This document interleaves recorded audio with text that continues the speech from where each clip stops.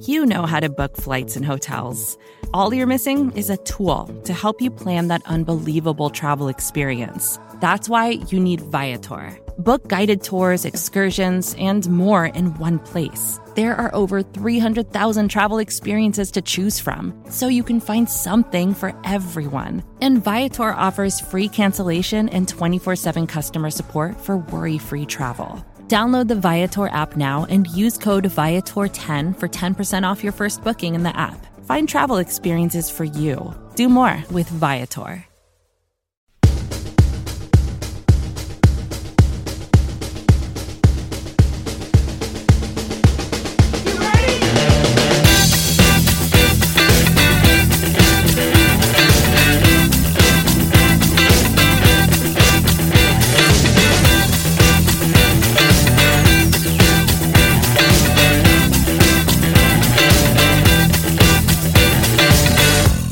Listening to the Nick and Nolan Show, a Buffalo Rumblings podcast with your host, Nick Bat.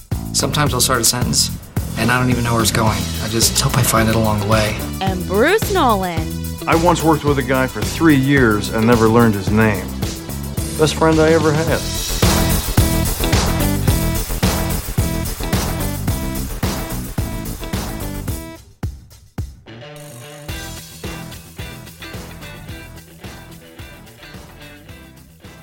Welcome, everybody, and thank you for joining me for this edition of the Nick and Nolan Show, a Buffalo Rumblings podcast. I am your host, Bruce Nolan, and along with me today, but not as always, is Joe Marino from the Draft Network and Locked On Bills. Joe, how you doing, man? I'm doing good, Bruce, but I figured something out.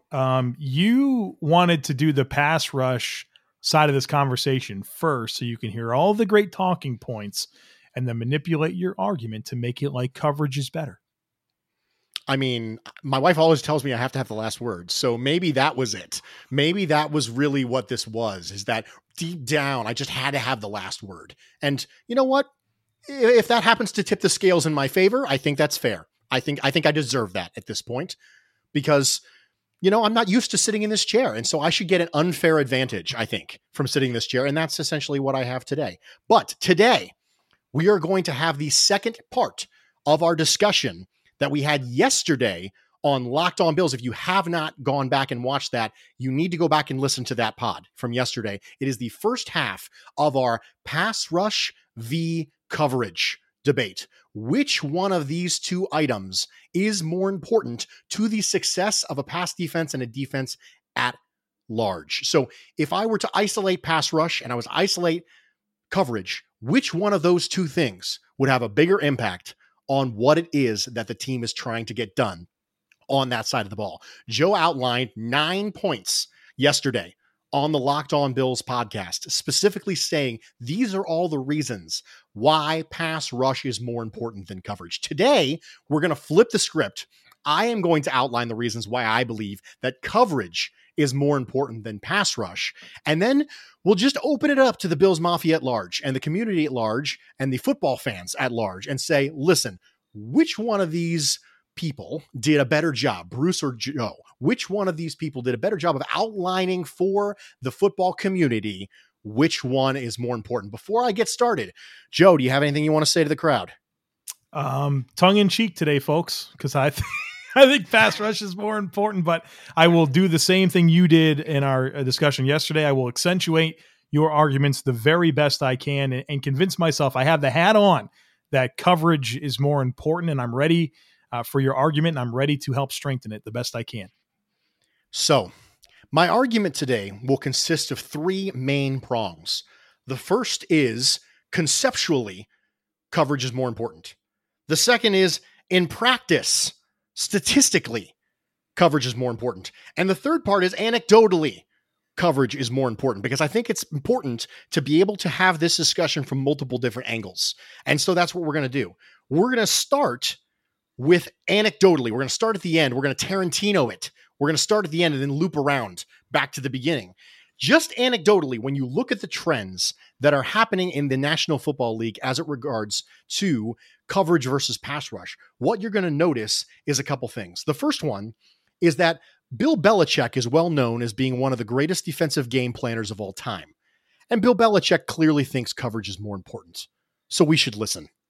Because if you look at the players that Bill Belichick has paid, specifically Stephon Gilmore, Devin McCourty, they're defensive backfield players. If you look at the players he's gotten rid of, Chandler Jones, if you look at the players he's let walk, Flowers, their defensive line, he believes that you can manufacture pressure, but you can't manufacture the same level of coverage.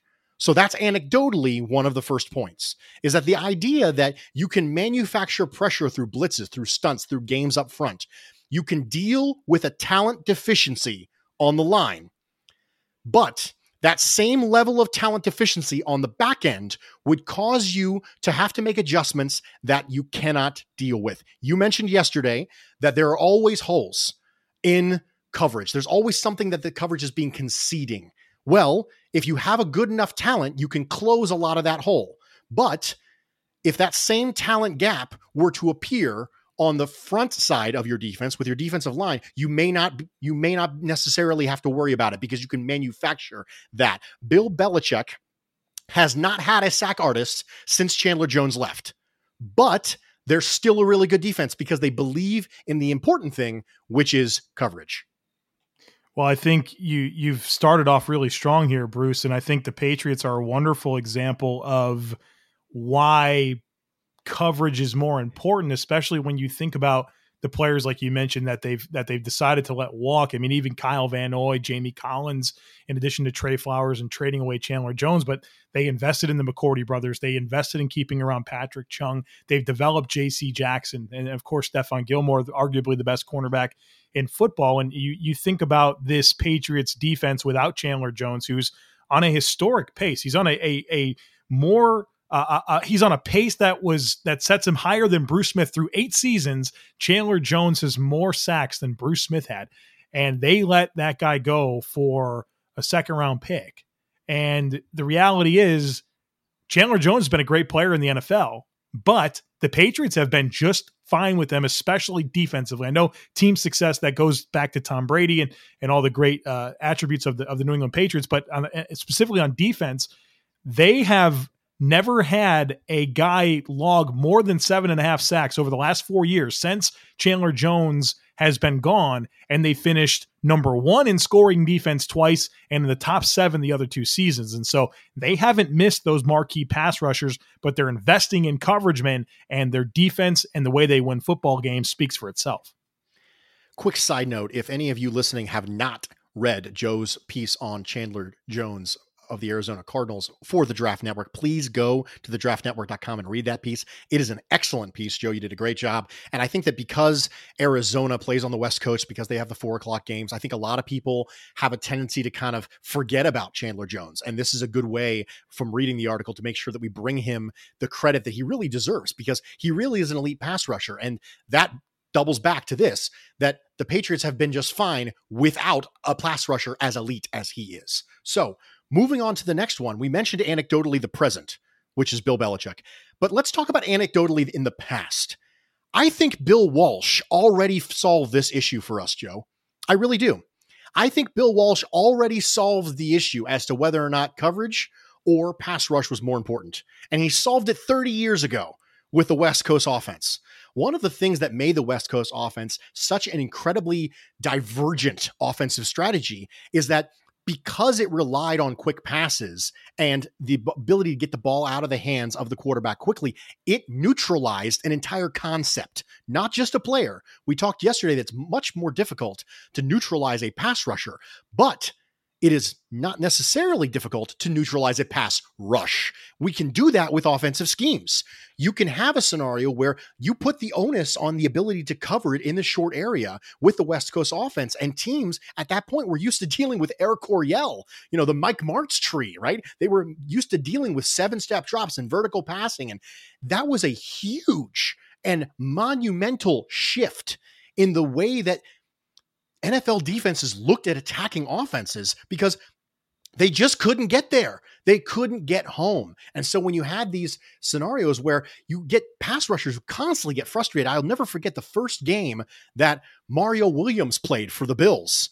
He was running up against a right tackle for the Jets that he accused of holding, but the ball just kept getting out. It just kept getting out. There is a time element to pass rush that if you can get the ball out fast enough, it does not matter. This is the inverse of your point yesterday, which was hey, you can't cover forever. That's the inverse of this. And that is, if you can get the ball out in 2.5 seconds, it doesn't matter how good your pass rush. You could have 4 all-pros up front, and the pressure is going to be limited to, can I bat the ball? That's going to be the extent of your defensive line's involvement in that game. Sorry about that. No pass rush, no pressure, nothing. You got to hope you can bat the ball, because Bill Walsh already solved this for us 30 years ago when he said, I can effectively neuter an entire section of pass defense by going to a West Coast offense. And, the West Coast offense has made some careers for people. Think about Joe Montana. Joe Montana wasn't great because he had this big rocket arm or this amazing mobility. It was because he was smart and had that quick trigger, got the ball out of his hands, got the ball into the hands of his receivers, neutralized pass rush. And really, it's so frustrating as a pass rusher, knowing that you have an opportunity to go get that quarterback. You're a dog. You want to get that guy, but there's just a time discrepancy that makes that not possible. If we were to bring this back to the Buffalo Bills, let's talk about Ryan Fitzpatrick. Ryan Fitzpatrick in the great seasons that he did have for the Bills, he didn't have success because that offensive line was good. That offensive line was just get by with these guys. There was no talent there. I mean, even there was minimal talent at wide receiver, but because Fitzpatrick got the ball out of his hands so quickly, he was able to be very productive and really led this offense that overcame a lot of talent. I mean, if you look at his tenure in Buffalo, he was sacked 21, 24, and 22 times before 30 in 2012. I mean, he just didn't get sacked very often. You can neutralize pass rush by getting the ball out of your hands. And in fact, there's been a lot of quarterbacks that have elongated their careers by doing that. And you just can't get to these guys. And that certainly is something that where if you can legitimately neutralize pass rush, well, that kind of makes it less important. Chan Gailey being able to neutralize a pass rush with Ryan Fitzpatrick, the offensive line that we had, David Nelson, Donald Jones, Stevie Johnson as your offensive passing weapons, aside from your running backs, which Chan Gailey was awesome at being able to get the running backs involved in the screen game. Your ability to neutralize an entire area of the defense using that personnel, I think is a strike in the favor of coverage when it comes to that. I think anecdotally, while we're on the anecdotals, I think that we should turn our attention to the NFL draft and whether or not the NFL thinks coverage is important. And the last 10 years of drafting history is interesting because I think that the NFL is starting to turn in my direction. And I'll use some examples of this. When you go to the first round picks for the defensive backfield, corners and safeties, versus the defensive line, ends and tackles. 10 years ago, that number looks a lot different than 5 years ago. So for the last 5 years versus the 5 years prior to that, those numbers look different as far as players that are drafted in the first round. In the first round, 5 to 10 years ago, there were 29 defensive backs taken and 40 defensive linemen taken. In the last 5 years, there have been 30 defensive backs taken and 33 defensive linemen taken. People are deciding to trend in that direction. One of those arrows is pointing up ever so slightly, and one of those arrows is pointing very precipitously down as far as the value of the position. And we know the positional value has an effect on drafting. We know this because of running backs. We can look at the running backs that were drafted, and we know for a fact, in case you're wondering whether or not there's a correlation between people drafted in the first round and perceived positional value, there absolutely is, because we see it with running back. You and I have talked about this running back class that just came up and how many of these players would have been first round picks 10 to 15 to 20 years ago. And we know full well that the ability of a team to take a player in the first round is based on their perception of that positional value. One of these positions, and the position being defensive backfield, is trending up. One of those positions is trending significantly down. It's interesting. You talk about how the draft has definitely swayed in favor of investing early selections in secondary players, but what's interesting is how the salary cap has has still paying those defensive ends, those pass rushers, more money. The market value for top defensive linemen is higher than it is with top cornerbacks. And, I think what that does in terms of the landscape of this argument is it puts this value proposition on having the cornerbacks, which are becoming more in demand, but you're paying them less money. So while there are wonderful answers in terms of scheme, but you talk about the overall ability to build a football team, the amount of cap space that you have to allocate towards these top pass rushers, because as much as trends are indicating that coverage becomes more important, the way teams are still spending money indicates that they want to invest that in the pass rush, but you get more of a value proposition when it comes to paying players in the secondary, because the contract piece of that has not quite caught up to the rate in which teams are investing premium draft capital in that type of talent. That was one of the things I actually considered about adding to this argument, is that the market for corners is going up at a faster rate than the market for pass rushers. Very quickly, we're going to have our first $20 million a year corner. And that has gone up precipitously. I remember when Darrelle Revis signed his $16 million a year contract, and everyone was like, oh my gosh, that is so far and above what people have. And now really quickly, now we're at 20 mil. And so the pass rusher market, while going up, is not going up at the same rate that the cornerback is going up, because again, NFL teams are starting to figure it out. You can look at that where the money is. You can look at that where the draft capital is. People are starting to figure this out. The trend is, I think if we have this argument in 10 years, everyone will think we're nuts for considering the fact that pass rush might be more important than coverage, because that's the direction it happens to be trending. So that was the anecdotal prong of my argument. We are going to take a quick break, and then we're going to come back. We're going to get to the second two prongs of the argument, and we're going to leave it to you all listening to decide what it is that's more important, coverage versus pass rush. Stick around. With threats to our nation waiting around every corner, adaptability is more important than ever. When conditions change without notice, quick strategic thinking is crucial. And with obstacles consistently impending, determination is essential in overcoming them. It's this willingness, decisiveness, and resilience that sets Marines apart. With our fighting spirit, we don't just fight battles, we win them. Marines are the constant our nation counts on to fight the unknown. And through adaptable problem solving, we do just that. Learn more at marines.com. This episode is brought to you by Shopify. Whether you're selling a little or a lot, Shopify helps you do your thing, however you cha-ching. From the launch your online shop stage, all the way to the we just hit 1 million orders stage. No matter what stage you're in, Shopify's there to help you grow. Sign up for a $1 per month trial period at shopify.com/special offer, all lowercase. That's shopify.com/special offer. Welcome back, everybody. Thank you for joining me for this edition of the Nick and Nolan Show. I am your host, Bruce Nolan.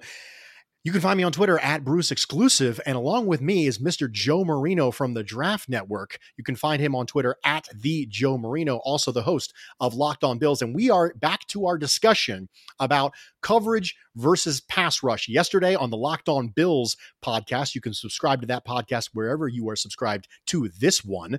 He made the argument, Joe, that pass rush is more important than coverage. And today we are having the opposite argument. We are discussing whether or not coverage is more important than pass rush. I previously made an anecdotal argument. It was part of my 3 prongs: anecdotal, conceptual, and statistical. And so now we're going to move on to the statistical part of my argument. And that is the correlation between the metrics that outline defensive coverage play and defensive success. I was expecting there to be an argument on the pass rush side that says, look at the correlation between pressures and defensive success. One of the things that doesn't tell you is when into the snap the pressure occurred. It doesn't tell you if the pressure was as a result of really good pass rush or whether the pressure was a result of really good coverage causing the quarterback to hold the ball. And that is a significant chink in the armor of that argument, is we don't know why that pressure happened. But if we follow a specific set of statistical rules, we can attempt to separate out defensive success due to pass rush versus defensive success due to coverage. And here's what I'm going to do. We're going to start by defining success, because that's important. And the way I'm going to define this as far as pass defense is I'm not going to use yards. I'm not going to use raw yards or scoring. I'm going to use the top half of the league in terms of net yards per attempt. Mind you, net yards per attempt includes sacks.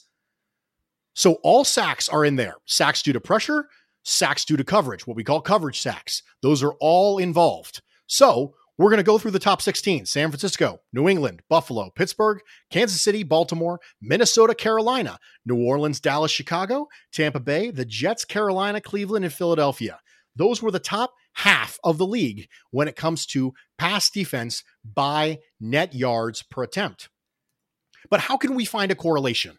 That's the next step. How can we find a correlation? And to do that, you have to be able to isolate a metric that is specifically about pass rush versus isolating a metric that's specifically about coverage. And so because of it, we cannot use pressure rate because we don't know whether or not those pressures occurred 2.5 seconds into the snap, which you can make an argument would have been a result of a good pass rush, or whether they occurred 5.5 seconds into the snap, which you would make the argument is a result of good coverage. So here's what we did.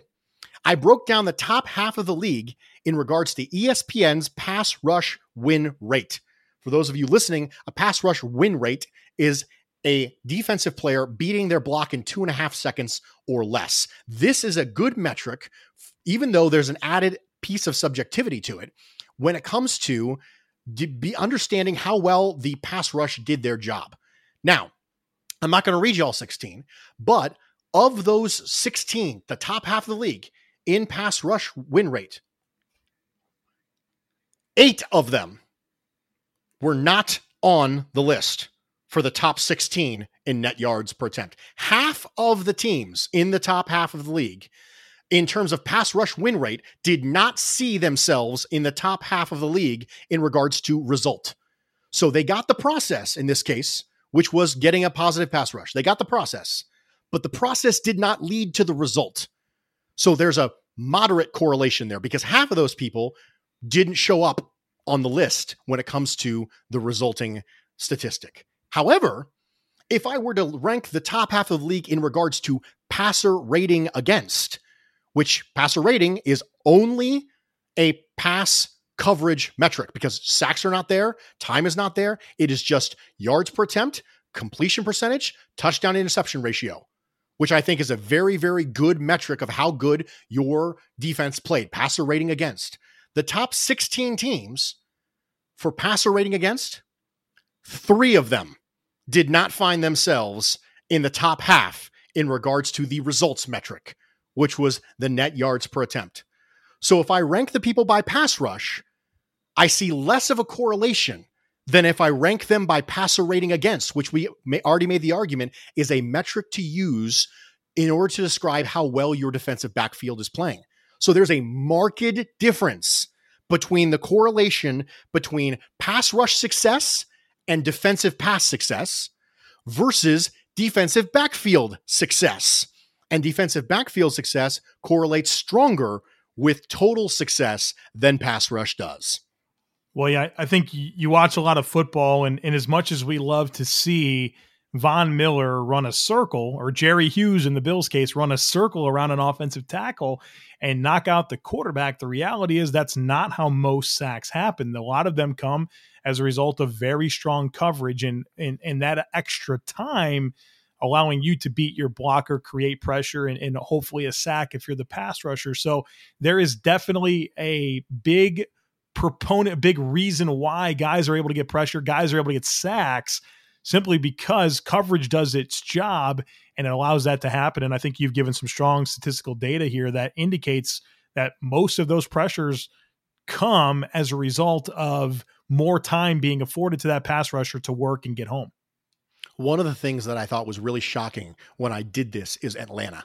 Atlanta was second in the league, Joe, in pass rush win rate as a team.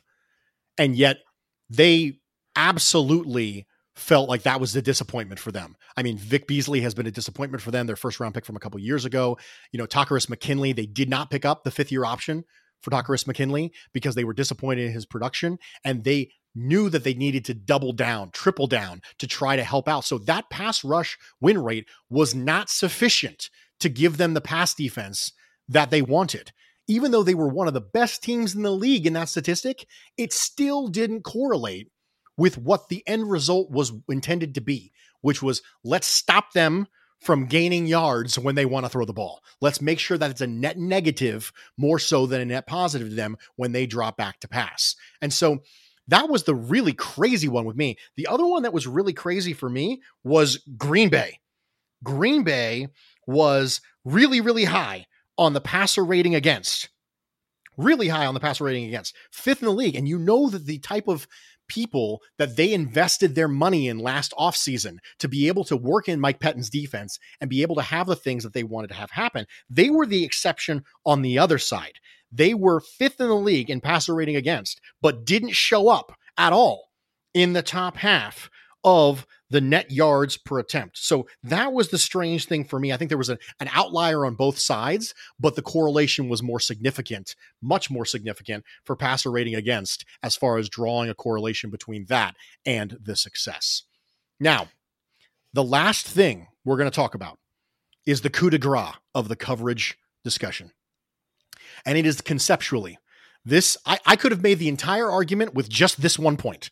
And I could have just said, okay, there's 3 minutes. We're going to drop the mic, but it wouldn't have been great content, Joe. And I need the great content. So conceptually is the third prong of this argument. And it's very simply this. The average time to throw in the NFL last year was 2.78 seconds per NFL Next Gen Stats.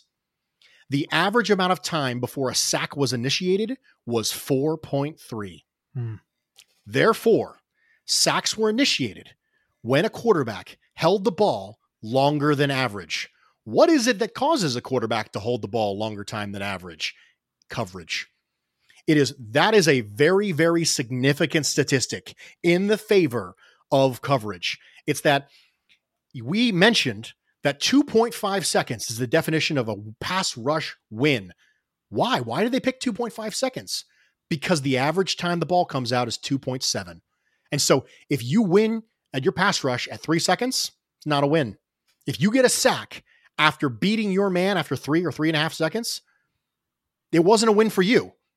It was a win for the defensive backfield because they caused the quarterback to hold the ball longer than average time, which allowed you to get there. There is a correlation between Josh Allen's time to throw and his success. And part of that comes from processing. How can you make the quarterback panic in the pocket? We mentioned yesterday you could hit him. The other thing is you can make him get off his first read and go, I don't know what coverage this is yet. One of the things that Nick and I have talked about that makes the Bills defense special is the ability for Micah Hyde and Jordan Poyer to hold their disguises further into the snap than you would otherwise be able to do so because they have such good communication. They understand the scheme so well that the quarterback can be at the top of his drop and still not know whether it's one high or too high because of the way that they rotated and hid themselves pre-snap to be able to do the things that are necessary. That type of thing lets the pass rush get there regardless of how good your pass rushers are. Because although you said, hey, you can't cover forever, I would make an argument you can't block forever either. And these statistics back that up.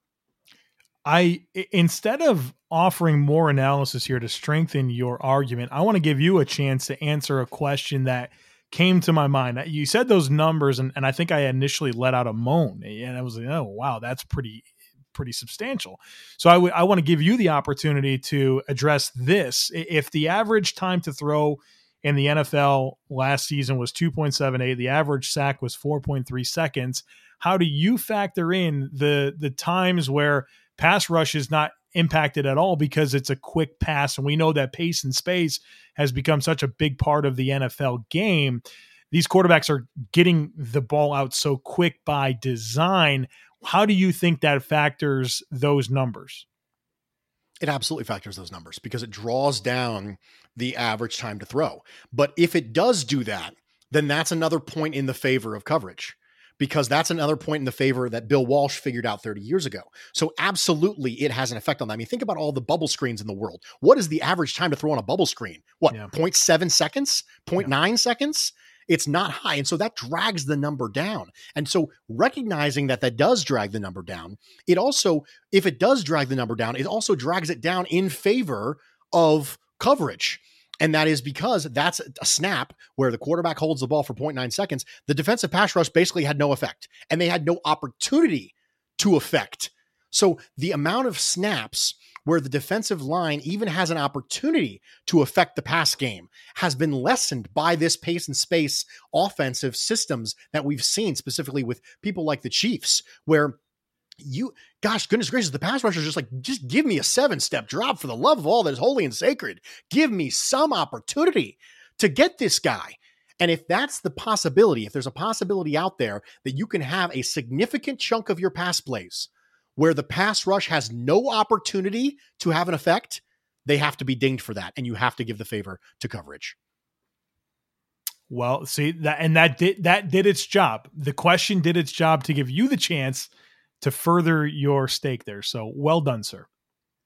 So, Joe, I appreciate you coming on with me. I appreciate you having this discussion with me. I hope that the listeners found this to be important. And I think that it's a good time to have this discussion because I don't think we'd have the breathing room to have this type of discussion during the year. Maybe on a bye week you could if there wasn't a lot of news going on with your team, but this is the type of off-season content that I really like to dig my teeth into. And so I really appreciate you taking the time to be able to outline your 9 points yesterday, be able to come on with me today, have this discussion. I hope that you, the listener, found this valuable. And Joe, I can't tell you how much I appreciate you being on. Yeah, I appreciate it, Bruce. There's one thing that I'm surprised you left off here. So if I could bring this up, sure. It's really interesting. I think we all know the NFL has become a passing league, and the amount of passing attempts are extremely high, especially over the last 5 years. There hasn't been an uptick in sacks to go along with that. There has been, you look at the greatest sack seasons of all time, the most prolific sack seasons ever. Michael Strahan in 2001, Mark Gastineau in 1984, Chris Dolman in 1989, Reggie White in 1987. Yeah, you've got Justin Houston in 2014 and Jared Allen in 2011. Lawrence Taylor, 1986. There has been an inverse relationship between sacks and the amount of passing attempts, which I find extremely fascinating as part of this discussion.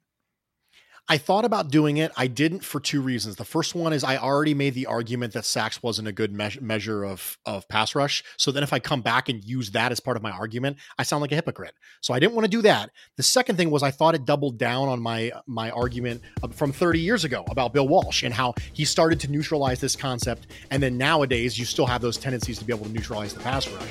So I didn't want to double down on a point, but I also didn't want to use sacks after I just said that sacks wasn't the best way of doing pass rush, because that would make me intellectually dishonest. But it's true. When you have an uptick in attempts, you should have a correlative uptick in sacks, and you don't. And the reason you don't is because offenses are getting better at being able to neutralize that part of a defense, which of course lends itself better to the coverage. Joe, thanks so much for being here, man. Thanks for stopping by. Again, you can find him on the Locked On Bills podcast at The Draft Network and at the Joe Marino on Twitter.